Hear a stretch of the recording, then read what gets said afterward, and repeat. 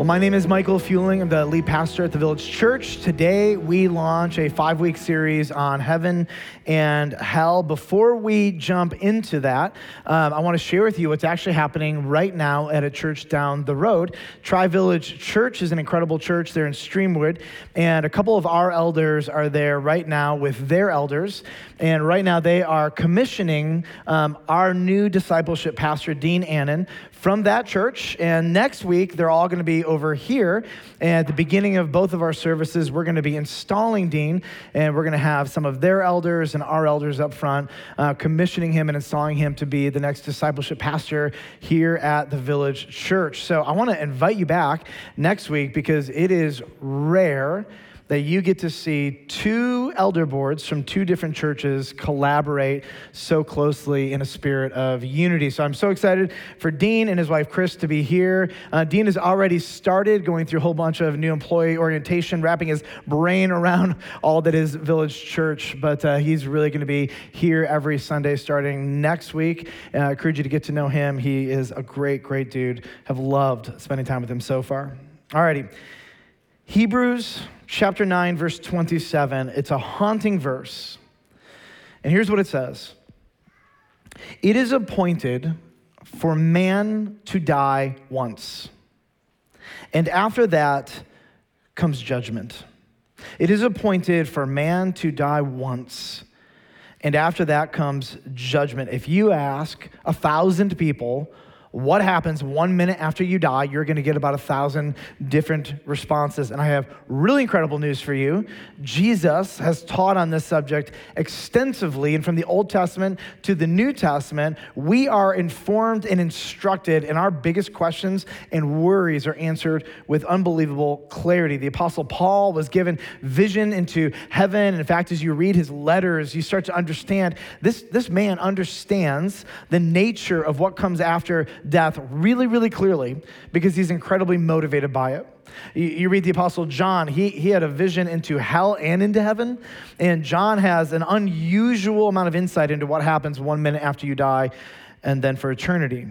Erwin Lutzer, pastor of Moody Church downtown, former pastor, he wrote this: 1 minute after you die, you will either be elated or terrified. 1 minute after you die, you will either be elated or terrified. This quote is from a really incredible short book called 1 Minute After You Die. I would encourage you to read it. If you download the audio book, it's about 4 hours long. If you double speed it, it's 2 hours, and it's basically like listening to one of my sermons. So your brain is already ready for it. But in the book, he shares an illustration. He says, trying to comprehend eternity is like taking a tape measure from here to the moon. And our life is less than one line on that tape measure. And yet we feel like it's everything. And I have really good news for you. This isn't everything. This is all really temporary. And what you and I do here matters. Amen? It matters for all of eternity. And it's really easy to play the short game and forget the long game. So over the next 5 weeks, here's some of the questions that we're going to be answering. Today is what happens 1 minute after you die. Next week, we're going to be answering the question, is hell real? What is it like? Who goes there and why? Where is hell? Is it physical or spiritual? It would have been great irony to preach on hell on Halloween, but we decided we'd postpone it 1 week. For the 3 weeks after that, we're going to be talking about the nature of the eternal state. What is heaven like? What will we do there? What will our bodies be like? Because after all, we're a resurrection people. How will it be different than life on earth? Is it physical or spiritual, or is it both?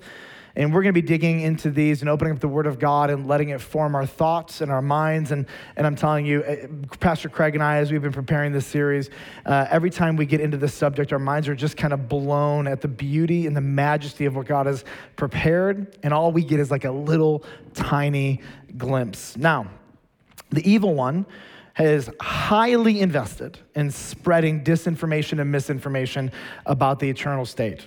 where you go, how you get there, what it's going to be like. At the end of the day, he does not want you to know the reality, because the reality, if you understand it, will change how you live today.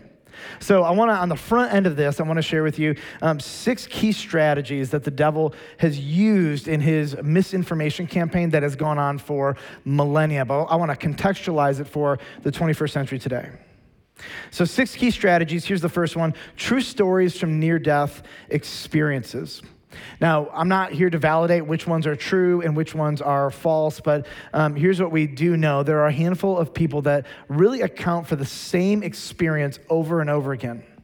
And what we find is some really interesting similarities. There's a whole bunch of people who have near-death experiences, and they describe seeing a light.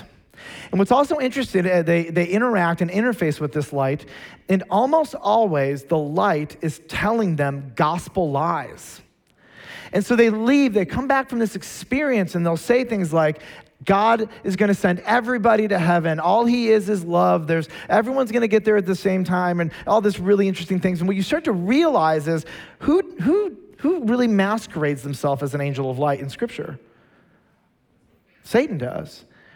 And it's interesting that there are actually some experiences, though, and they seem to be fewer, where people have near-death experiences, and they come back and they are petrified of the reality of hell and understand that salvation is only ever through faith in Jesus. There are some people who describe heaven, and they describe it biblically. They seem to have gotten some kind of vision. I'm not here to debate whether it did or didn't happen, but here's what we do know. Somehow, in these near-death experiences, this has been used as a part of a misinformation campaign to get people to be distracted from the reality of what Scripture teaches.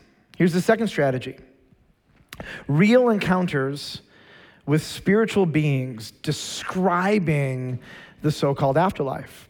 What we learned in our spiritual war series is if you encounter a spirit, a ghost, or a spiritual being, is it God or an angel? Everybody say no. Probably not. If you're having an actual conversation with a spirit, it is most likely a demon who, in behalf of Satan, he is a thief, and he wants to only steal and kill and destroy. But this is a part of a major misinformation campaign that the devil has been on for millennia. Number 3, the multiplicity of religions. What the Apostle Paul communicates and teaches is that many false religions came out of a demon's minds and are designed to distract. And so here's what happens.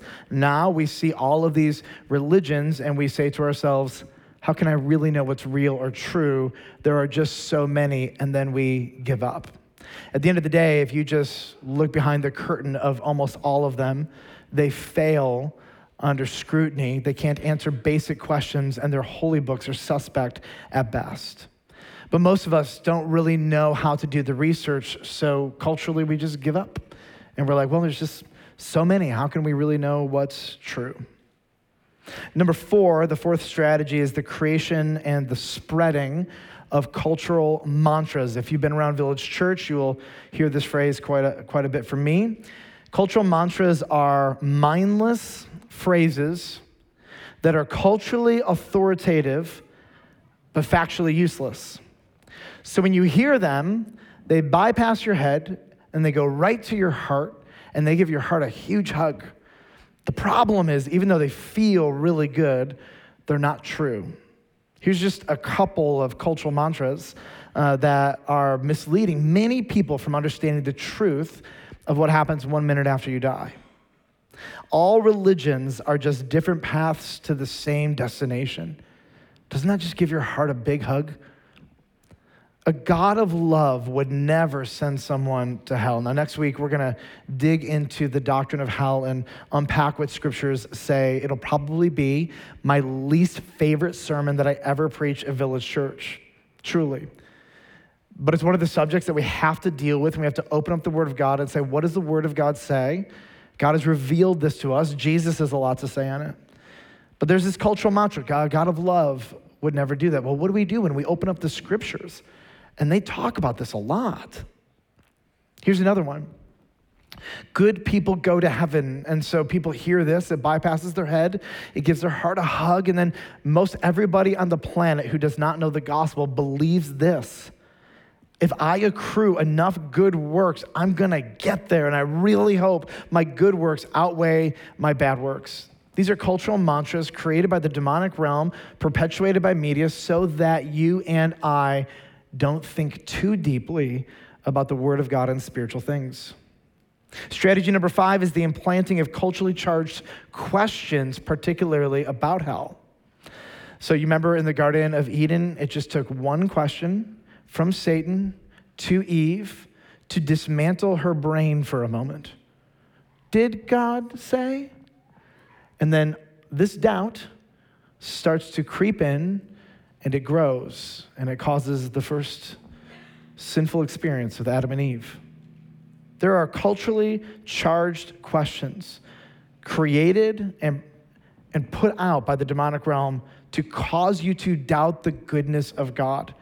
Let me share a couple with you. Would a God of love ever do this? How could God be loving and send people to hell? Now, do these questions deserve an answer? For sure. But understand they were created to cast doubt in your heart and in your confidence in the character of God and in the Word of God. Because if you doubt that, then you're going to be no good. If you doubt the goodness of God, the character of God, and the Word of God, you will live today, YOLO. This will be your life, right? And here's the 6th strategy: media reinforcing Numbers 1 through 5. I'm going to be conservative on my estimate here. I'm going to say 99%. 99% of everything you read or you see in movies or television about the afterlife is wrong. Too conservative? 99.8% of what you see on TV, in movies, in literature, in magazines, on social media, in articles is flat wrong. And this is a part of a massive misinformation campaign designed in collaboration with the first 5 to make you throw your hands in the air and say, give up, who can know, it's not possible. And yet from the beginning, the Word of God has been telling us, lovingly communicating with us what happens 1 minute after you die. So let's dig in together. What we're going to do this morning is a bit of training. So there's going to be a lot of information I share with you. And if you want any of the slides that we have up on the screen by Monday or Tuesday, if you go to Village Church Digital, find this sermon, you can download the PDF of all the slides. Turn with me in your Bibles to Luke chapter 23. We're going to start in verse 32, and it's a story probably most of you are familiar with. It's a story of 2 very real men facing certain death within either hours or minutes. They're on either side of Jesus hanging on a cross. We know they're going to die. Even if they were taken down, their injuries alone would have killed them within a few hours or a day. Death is inevitable. It is moments away, and we're going to watch the heart of 2 men before our very own eyes. Luke chapter 23, we're going to actually start in verse 39. One of the criminals who were hanged railed at him. That's Jesus. And the Greek word is blasphemeo. Can you guys guess what English word we begin to derive from this? The blasphemy, and this idea that he is angry and derisive and criticizing and condescending are all accurate. He says, this guy railed at him, saying, are you not the Christ? Save yourself and us. Now, does this man have any confidence in Jesus' ability to save them spiritually or physically? And of course, the answer is not at all. Well, there's another criminal, and next to him in verse 40, here's what it says. The other rebuked him, not Jesus, but rebuked the other criminal, saying, do you not fear God? Have you ever wanted to look at somebody and say this? Really? Do you have no fear? Do you have no notion of what is going to be happening after this? Do you have no fear of God since you are under the same sentence of condemnation? Bro, you're going to die. You're guilty. Aren't you like a little bit afraid? Verse 41, the repentant thief, here's what he says. Still talking to the other thief. And we indeed justly, for we are receiving the due reward for our deeds. But this man, Jesus, he's done nothing wrong. Then the thief turns to Jesus in verse 42 and he says this, Jesus, remember me when you come into your kingdom. This dude doesn't know much. I'm guessing he didn't go to Sunday school a lot. I'm guessing he wasn't regularly doing quiet times and devos and like immersed in the Word of God. I'm guessing he didn't have a degree in theology. I'm guessing this dude's knowledge of Jesus is fairly limited. But let me tell you what he knew. He knew he was a guilty sinner.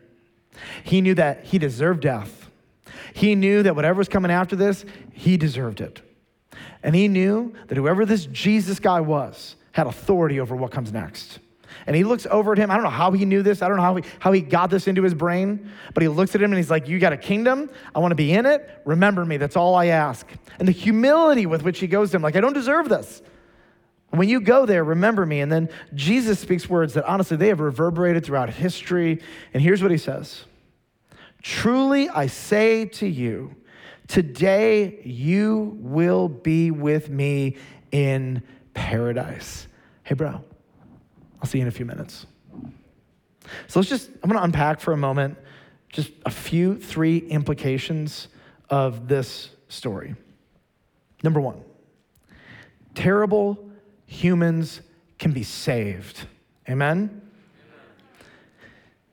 You have the person in your life, you think they're too far gone. Like they're never going to turn. They're never going to trust in Christ. I guarantee you this thief was written off by everybody in his life. His own mother probably wrote him off. Now he's going to die. Now my son has no chance. Nobody probably believed this guy would be the one that you would see in heaven. Number two, terrible humans, by the way, like him and you and I, can be saved at the very last moment. Never underestimate the power of the gospel in moments right before death. Never underestimate it. Never underestimate what God is up to by the terminal diagnosis that person you love has gotten. Never underestimate the series of events that the Lord is orchestrating, because this life is a little line on a long tape measure that goes forever and ever and ever. Never underestimate what the Lord is up to in those moments. We're going to dig more into this, but I am convinced every miscarried baby, every aborted baby is going to be on the new earth, and we are going to be blown away by the millions or billions of people there that we thought, how could it be populated with this many people? And the Lord is going to be seen as merciful and gracious and righteous, and our brains are going to be blown away by what we see in those moments. And then you're going to see a lot of people, and here's what they're going to say. 3 seconds before I croaked, I was like, I believe, and Jesus was merciful. And I'm going to be like, but you don't deserve it. He's going to be like, neither do you. And I'm like, I can't believe it. And there's going to be a lot of people that you wrote off. And there is a clarity in your brain in those moments before. And you have no idea what the Lord is capable of. You have no idea what is going on. And there is a grace there. And I am very excited to see all of the hearts that were turned in the final moments and seconds before they breathed their last. There's a third implication here that I want to draw your attention to. Jesus knows exactly what happens 1 minute after you die. I just love his confidence. See you in a bit. You're going to be with me. It's going to be paradise. Oh, you other guy? Nope, not so much you. But you, definitely. So 2 questions. Number 1, what's paradise? Number 2, where did the other guy go? I want to know both of these. So let's do some training. In the Old Testament, every time someone dies, they go to a place called Sheol. And Sheol is an Old Testament Hebrew word for the conscious location of all deceased souls until the resurrection. Do you see that preposition? Until? It's going to become very important every single week that we teach, until the resurrection. And so the physical body clearly rests in the grave, but for the Jews, the word Sheol was deeper than that. It's the place where the soul goes. And when we think about heaven and hell, when we think of heaven, we point up, and we think of hell, we point down. And for them, as they thought of the afterlife, it was down. And what we see here is that there are 2 sections of Sheol. There are 2 compartments, if you will. And there is one for those who have rejected God, and there are another compartment for those who have trusted in God. And so there's a good part and a bad part. And trust me, you want to go to the good part and not the bad part. And we're going to watch a little bit of this unfold. But before we go further, there is one massive piece of misinformation that I need to clarify with all of you now. Again, we'll revisit this over the upcoming weeks, but I want to make sure you know what the Bible teaches. When you die, your soul goes to Sheol until the resurrection of the dead. And we are Easter people, are we not? And the Bible teaches that there is going to be a physical, bodily resurrection, not just of Christians, but of non-Christians as well. And this double resurrection is taught explicitly in the Old Testament and explicitly in the New Testament. So that whatever the new heaven and the new earth looks like, it is going to be deeply physical for everyone. And so we find there are a couple words here that I want to make sure you understand. Every human being will be resurrected either, number 1, 2, the new heavens and the new earth. Let's clarify what that is. In Jewish theology, the first heaven is going to be the clouds. The second heaven is going to be the stars. And the third heaven is going to be the place where God dwells. There will not be a new heaven where God dwells. There will be a renewal of the entire earth. The heavens, the first heaven and the second heaven, the sky and the stars, all of that will be burned up and recreated. And so there will be a new heavens and a new earth, and this is the believer's permanent, physical, and wonderful home where you will reign with Jesus forever. Now there's another term here, which is hell, or the lake of fire, or it's also called Gehenna by Jesus multiple times. And this is the unbeliever's permanent, physical, and terrible destiny away from God's presence. Now, starting next week, we're going to get into the physical side of the afterlife after the resurrection. Today, we're going to be talking about the afterlife before the resurrection. So back to Sheol. Sheol has 2 sections. Now, open up your Bibles with me. You're already in the book of Luke.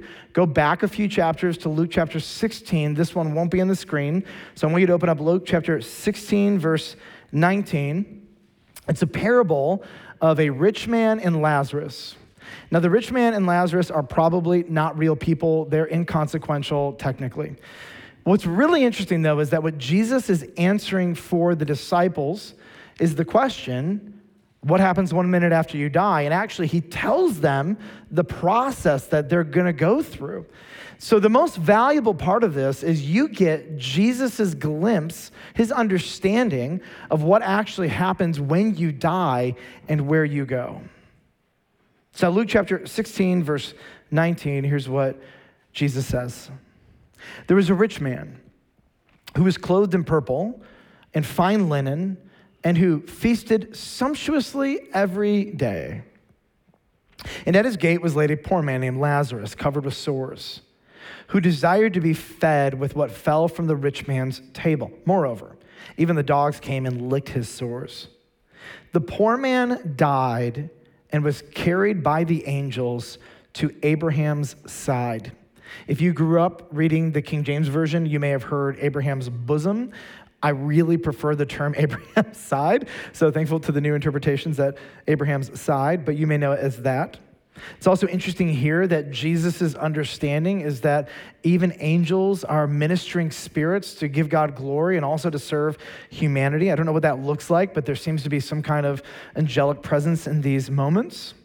We go on in verse 22. The rich man also died, and he was buried, and in Hades. Being in torment, he lifted up his eyes, and he saw Abraham, the patriarch of the Jewish faith. He saw Abraham far off, and Lazarus at his side. And he called out, Father Abraham, have mercy on me and send Lazarus to dip the end of his finger in water and cool my tongue, for I am in anguish in this flame. Just an interesting insight. Even in the afterlife, he still sees Lazarus as his slave. Now we're going to get deeper into the mindset next week of those in hell. But verse 25 goes on. But Abraham said, Child, remember that in your lifetime you received your good things, and Lazarus in like manner bad things. But now he's comforted here, and you're in anguish. And besides all this, put all that aside. Between us and you, it's a great chasm that's been fixed, in order that those who would pass from here to you may not be able, and none may cross from there to us. 1 minute after you die, you will either be elated or terrified. And you will know in that moment that your destiny has been set. And so here he is, and he is wanting help, and Abraham just calls out what's true. No one is allowed to go from here to there or there to here. This is permanent. In verse 27, he goes on, then I beg you, Father, send him to my father's house. For I have 5 brothers, so that he may warn them, lest they also come into this place of torment. But Abraham said, they have Moses and the prophets, let them hear.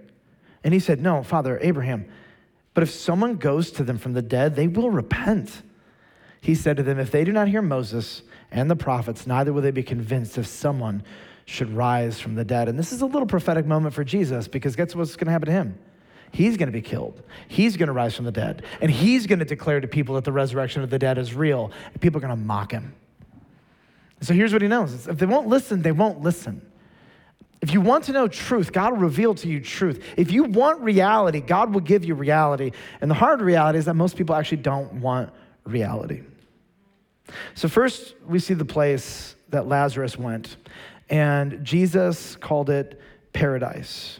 Again, here he calls it Abraham's side. This is the place that you and I would call heaven. And I put a definition here. It's a delightful subset of Sheol where people right with God temporarily go until the resurrection. Let's get really controversial. I don't want to go to heaven forever. Heaven is a temporary place until the resurrection. Heaven is a spiritual place. My body and my soul at death are separated, and God has made the world to be the congruence of physical and spiritual. Go back to the Garden of Eden, where Adam and Eve and angels and God walked together, and one could see and experience the other. That's the way the world was created to be in its ideal state, and that is the way the world is going to be created again, where the physical and the spiritual and the angelic and the divine converge, and there is one reality, no hidden reality over there, but one reality. And that's the reality that we look forward to. So when I die, I'm going to go to heaven, but not forever. I'm going to go to a new earth forever, where my body is resurrected, imperishable, and it will never, ever end. And we're going to look at the nature of that new life, that new body, that new earth. Will we work? What will we do? Will we play? Will we create? We're going to have a great time imagining what that might be like as we root our minds in God's word. But Paul is particularly excited about even just heaven. And the Lord gave Paul a vision into heaven. I am jealous. I want to see what he saw.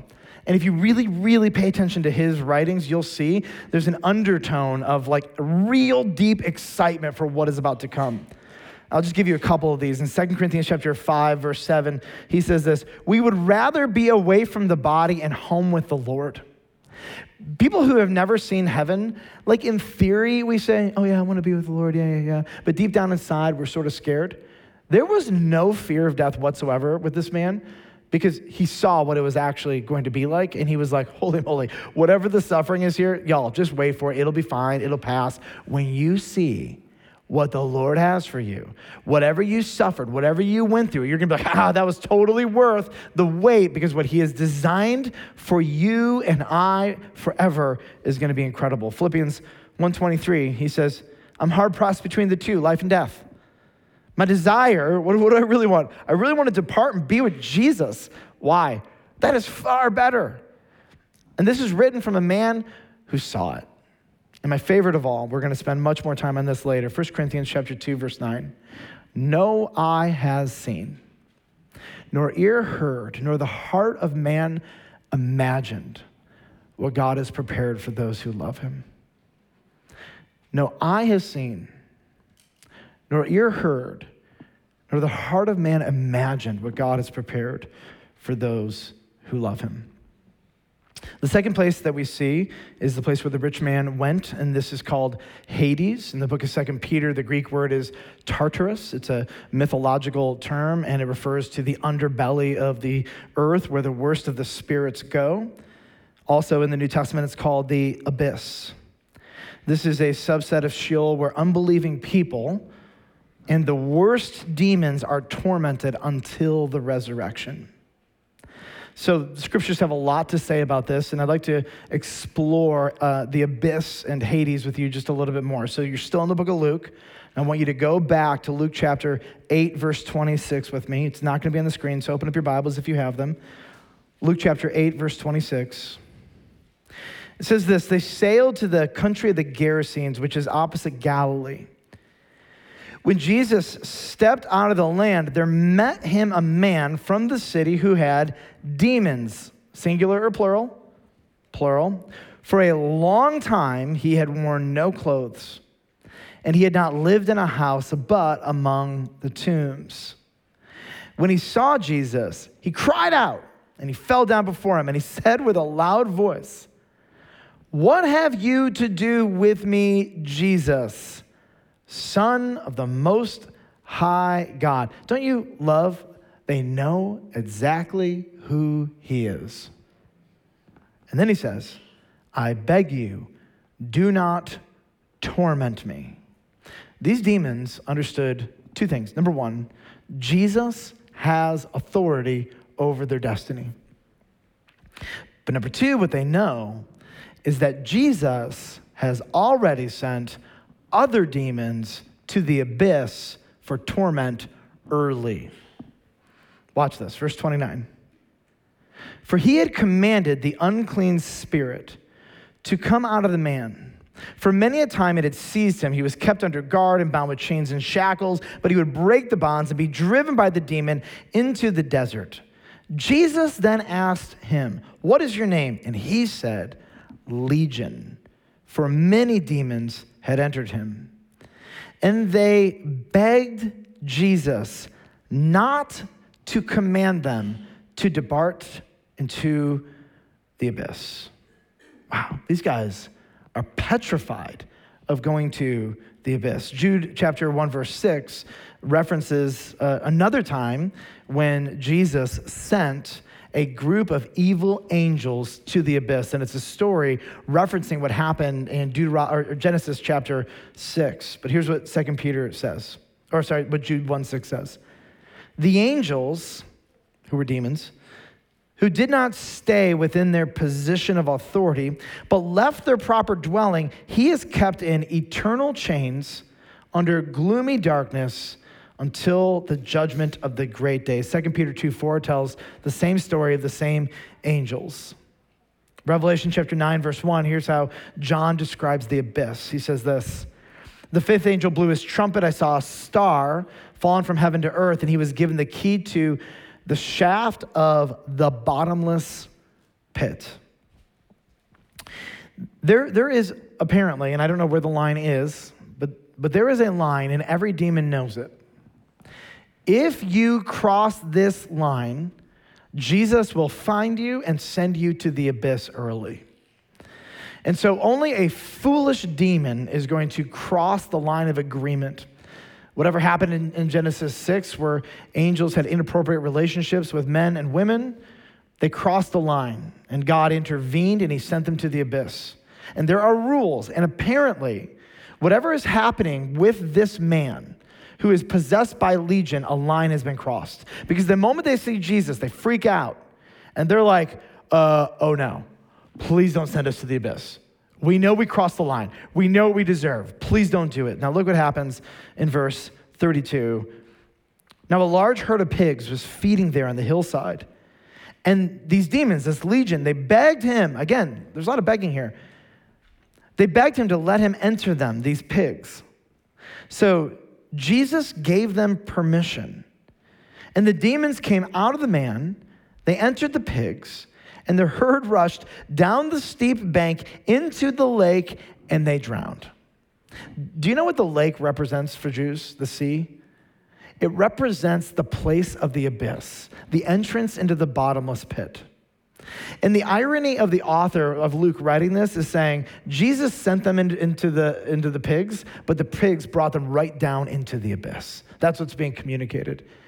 These demons, they crossed a line. Which is, I think, of great encouragement, by the way, to all of us. There are limits to what they're allowed to do. And at the end of time, it seems that the key to this bottomless pit is opened, And there are a whole bunch of demons that come out, which is why the end of the world's a pretty freaky time and really challenging to study. But right now, there are a whole bunch of very evil, terrible demons locked up in the bottom of a bottomless pit, what's called the abyss. Praise God, they are not unleashed on this earth to do any more damage at this time. So who's in charge of these places? Thankfully, it is Jesus. And in Revelation chapter 1 of my favorite passages of Scripture, verse 17, John sees the resurrected, glorified Jesus. He says, when I saw him, I fell at his feet as though dead. But he laid his right hand on me, saying, fear not, I am the first and I am the last. I'm eternally pre-existent and I will always be. Nothing can stop that. In verse 18, he says, I'm the living one. I died, and behold, I'm alive forevermore. Remember the resurrection? Remember that? I'm alive forevermore. You can't kill me. And I have the keys of death and Hades. I am in control. I am the sovereign. I am the King of kings. I am the Lord of lords. I am the determiner of destinies. I am the judge. I am the standard. Everything goes through me. I have the keys and no one else. Let's take a minute and summarize what we've learned. 1 minute after you die, you will either be elated or terrified. You will enter into an eternal place that is spiritual by nature, and it will either be wonderful or it will be terrible. And you will wait there until the resurrection of the dead. At that point, you will be given new bodies, resurrected bodies, and you will either go to the new earth with God forever, where you will rule and reign with Jesus, or you will be on the new earth in hell. Already your mind probably says, I have a lot of questions. Come back next week and we'll go deeper into that doctrine. So what? 3 so whats. Number 1, Christian, 1 minute after you die, you will know exactly where you are and you will see Jesus right away. Eternal life actually began the moment you were conceived. From that very moment, there is nothing that can stop life going on forever. But from the moment you die, you're going to have a new realization of what your eternity is going to be like. And I'll repeat Erwin Lutzer's phrase, 1 minute after you die, you, Christian, you will be elated. I want to come back to 1 Corinthians chapter 2, verse 9. No eye has seen, nor ear heard, nor the heart of man imagined what God has prepared for you. The guy who got a vision, a glimpse into this, looks at you and says, just wait. Every single act of faithfulness to God now will be rewarded. Every single time you say no to your flesh, you say no to that indulgence, that deception, that lie, that manipulation, that substance, whatever it is, that person, every time you say no and choose to trust and follow Christ, you will be rewarded. In fact, you're going to get to heaven, and the blood of Christ will cover all of your sin and all of your guilt, and you will look at all of the moments of unfaithfulness covered by the blood of Christ and what has been lost, and you will look at all of the moments of faithfulness and be like, wow, I cannot believe you would reward me like this. And you will regret every single moment that you did not live for Jesus this side of your death. I am telling you, be faithful at every moment. You will not regret it. And even though it is so hard, you will get to heaven and you will be rewarded beyond your wildest imagination. And I'm also in that very moment, as I say this, so thankful for the blood of Jesus Christ. Because even though he is the only one that is ever perfectly faithful, I have a tendency to be pretty faithless. Anyone in this room? And the blood of Christ covers me at every corner, and his mercies are new every single day. I am so grateful for the blood of Christ, but I am also so grateful for the incentive of faithfulness and the power to be faithful because of the Spirit of Jesus that dwells in every single one of us. Trust him. Here's my second so what. If you have yet to trust in Christ, non-Christian, 1 minute after you die, you will know exactly where you are, and you will be filled with immediate dread. I have incredible news for you. That is unnecessary. Because what God has done for us is revealed through the Word of God and through Jesus exactly what happens 1 minute after we die into all of eternity, but he has also given us an incredible way out that is not by every other mechanism that you're used to. Every religion on the planet has the same dumb lie. Be good enough. Good people go to heaven. Accrue a bunch of good works. And that is not how heaven works. Salvation and forgiveness is not for those who are good. It's for terrible people like you and me and the thief on the cross. It's for people who trust in Jesus. And so you might be sitting here and you're like, I want to go to heaven. I do not want to go to hell. I do not want to go to Hades. I do not want to go to the abyss. I do not want to be anywhere near that. I do not want to be the rich man. I want to be Lazarus. I want to be like Abraham. I want to be with Jesus. And I love that the Lord doesn't play games. The world plays games. Religions play games. Religions make you work for it. And here's what Jesus says. Ask me. Ask me. Will you forgive me? Ask him to forgive your sins.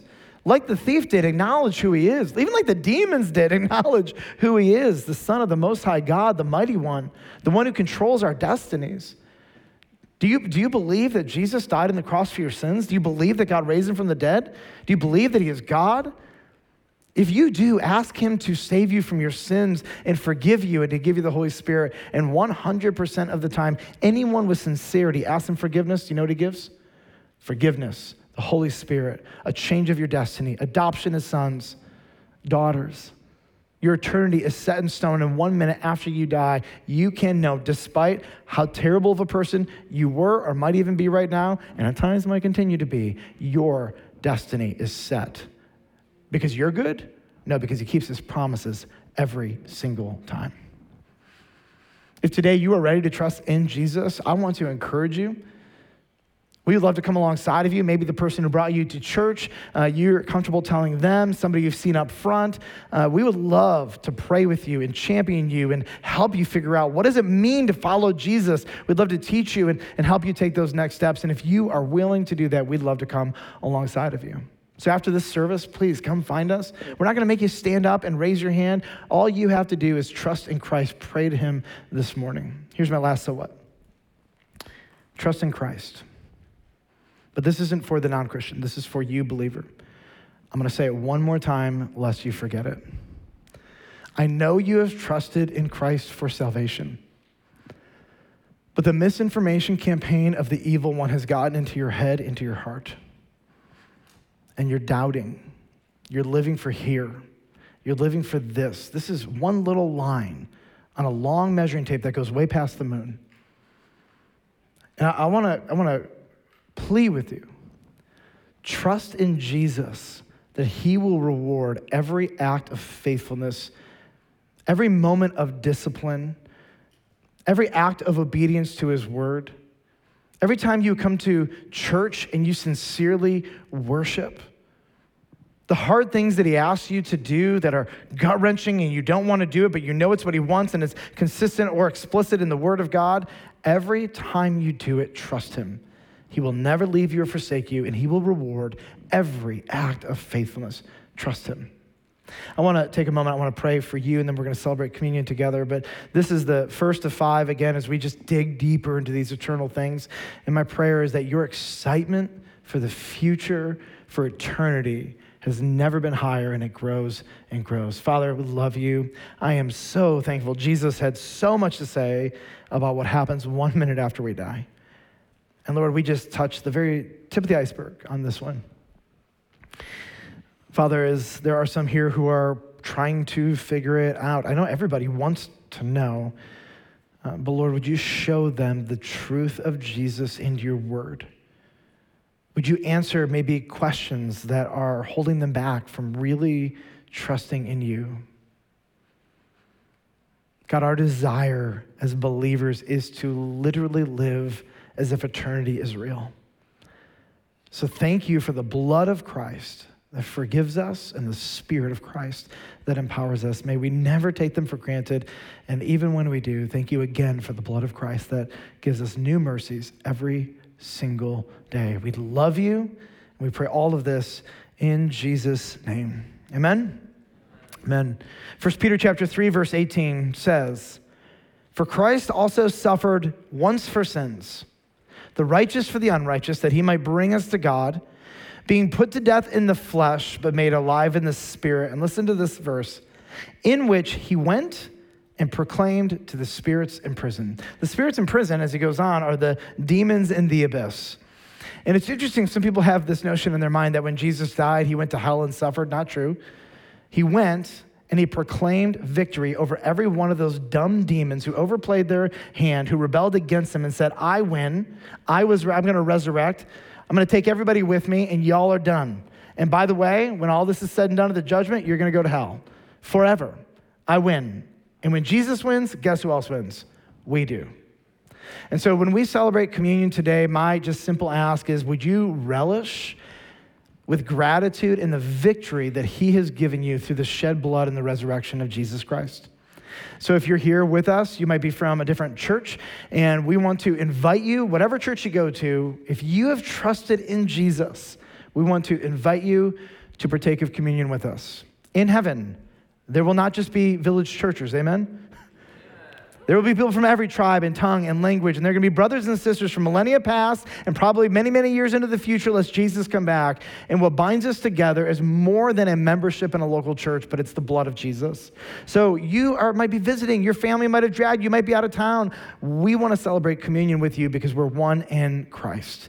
Now, there are going to be elements over to my right, your left. There's a column there, also over to my left, your right, and then in the middle, back. You might be here and you've never trusted in Jesus. Communion is weird. You go to a church and you're like, what do I do in these moments? Here's what we ask. If you've never trusted in Christ and you're not ready to right now, don't partake. The reason we ask you not to partake is because the Bible says that as we practice this, as we partake of these elements, we're actually making a public, nonverbal declaration that we believe that Jesus is our God and he died on the cross for our sins. So if you're not there, we just love you, glad you're here, but we ask that you don't partake. So what we're going to do is have a time of silence. I'm going to pray, then we're going to sing together. And during the song, I want to invite you to get up and go get elements and then save them to the end of the song. We're going to partake together as a symbol of our unity in Jesus. Let's have a time of silence and gratitude with the Lord.